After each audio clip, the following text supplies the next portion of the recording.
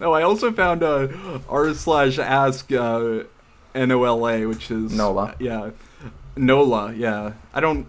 It doesn't feel right for me to say it like that. No, Someone was asking just for a quote swamp tour. And the body just says visited and going with my girl to the swamp.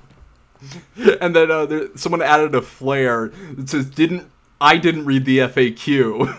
It's like shaming them. I love when the mods like get really sassy and are like they have like a custom flare that's like someone forgot to check rule 4. Yeah.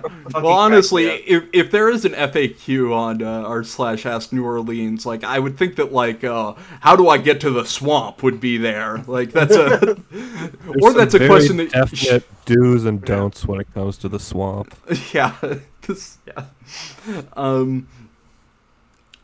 Someone. What was the name of that big storm again? In 2004, started with a K. Yeah. God damn it! Read the FAQs. Kellogg's Storm. 12-hour. No, FAQ starts with an F. This one starts with a K. They should be able to sell off branding rights to these hurricanes in the future. Yeah. I feel like now people don't really want to be associated with that kind of destruction. Absolutely. New York was devastated as Hurricane Shopify rolled in Sunday morning. You gotta buy the. You gotta buy the dip. The name out there. People are having the discussion at least.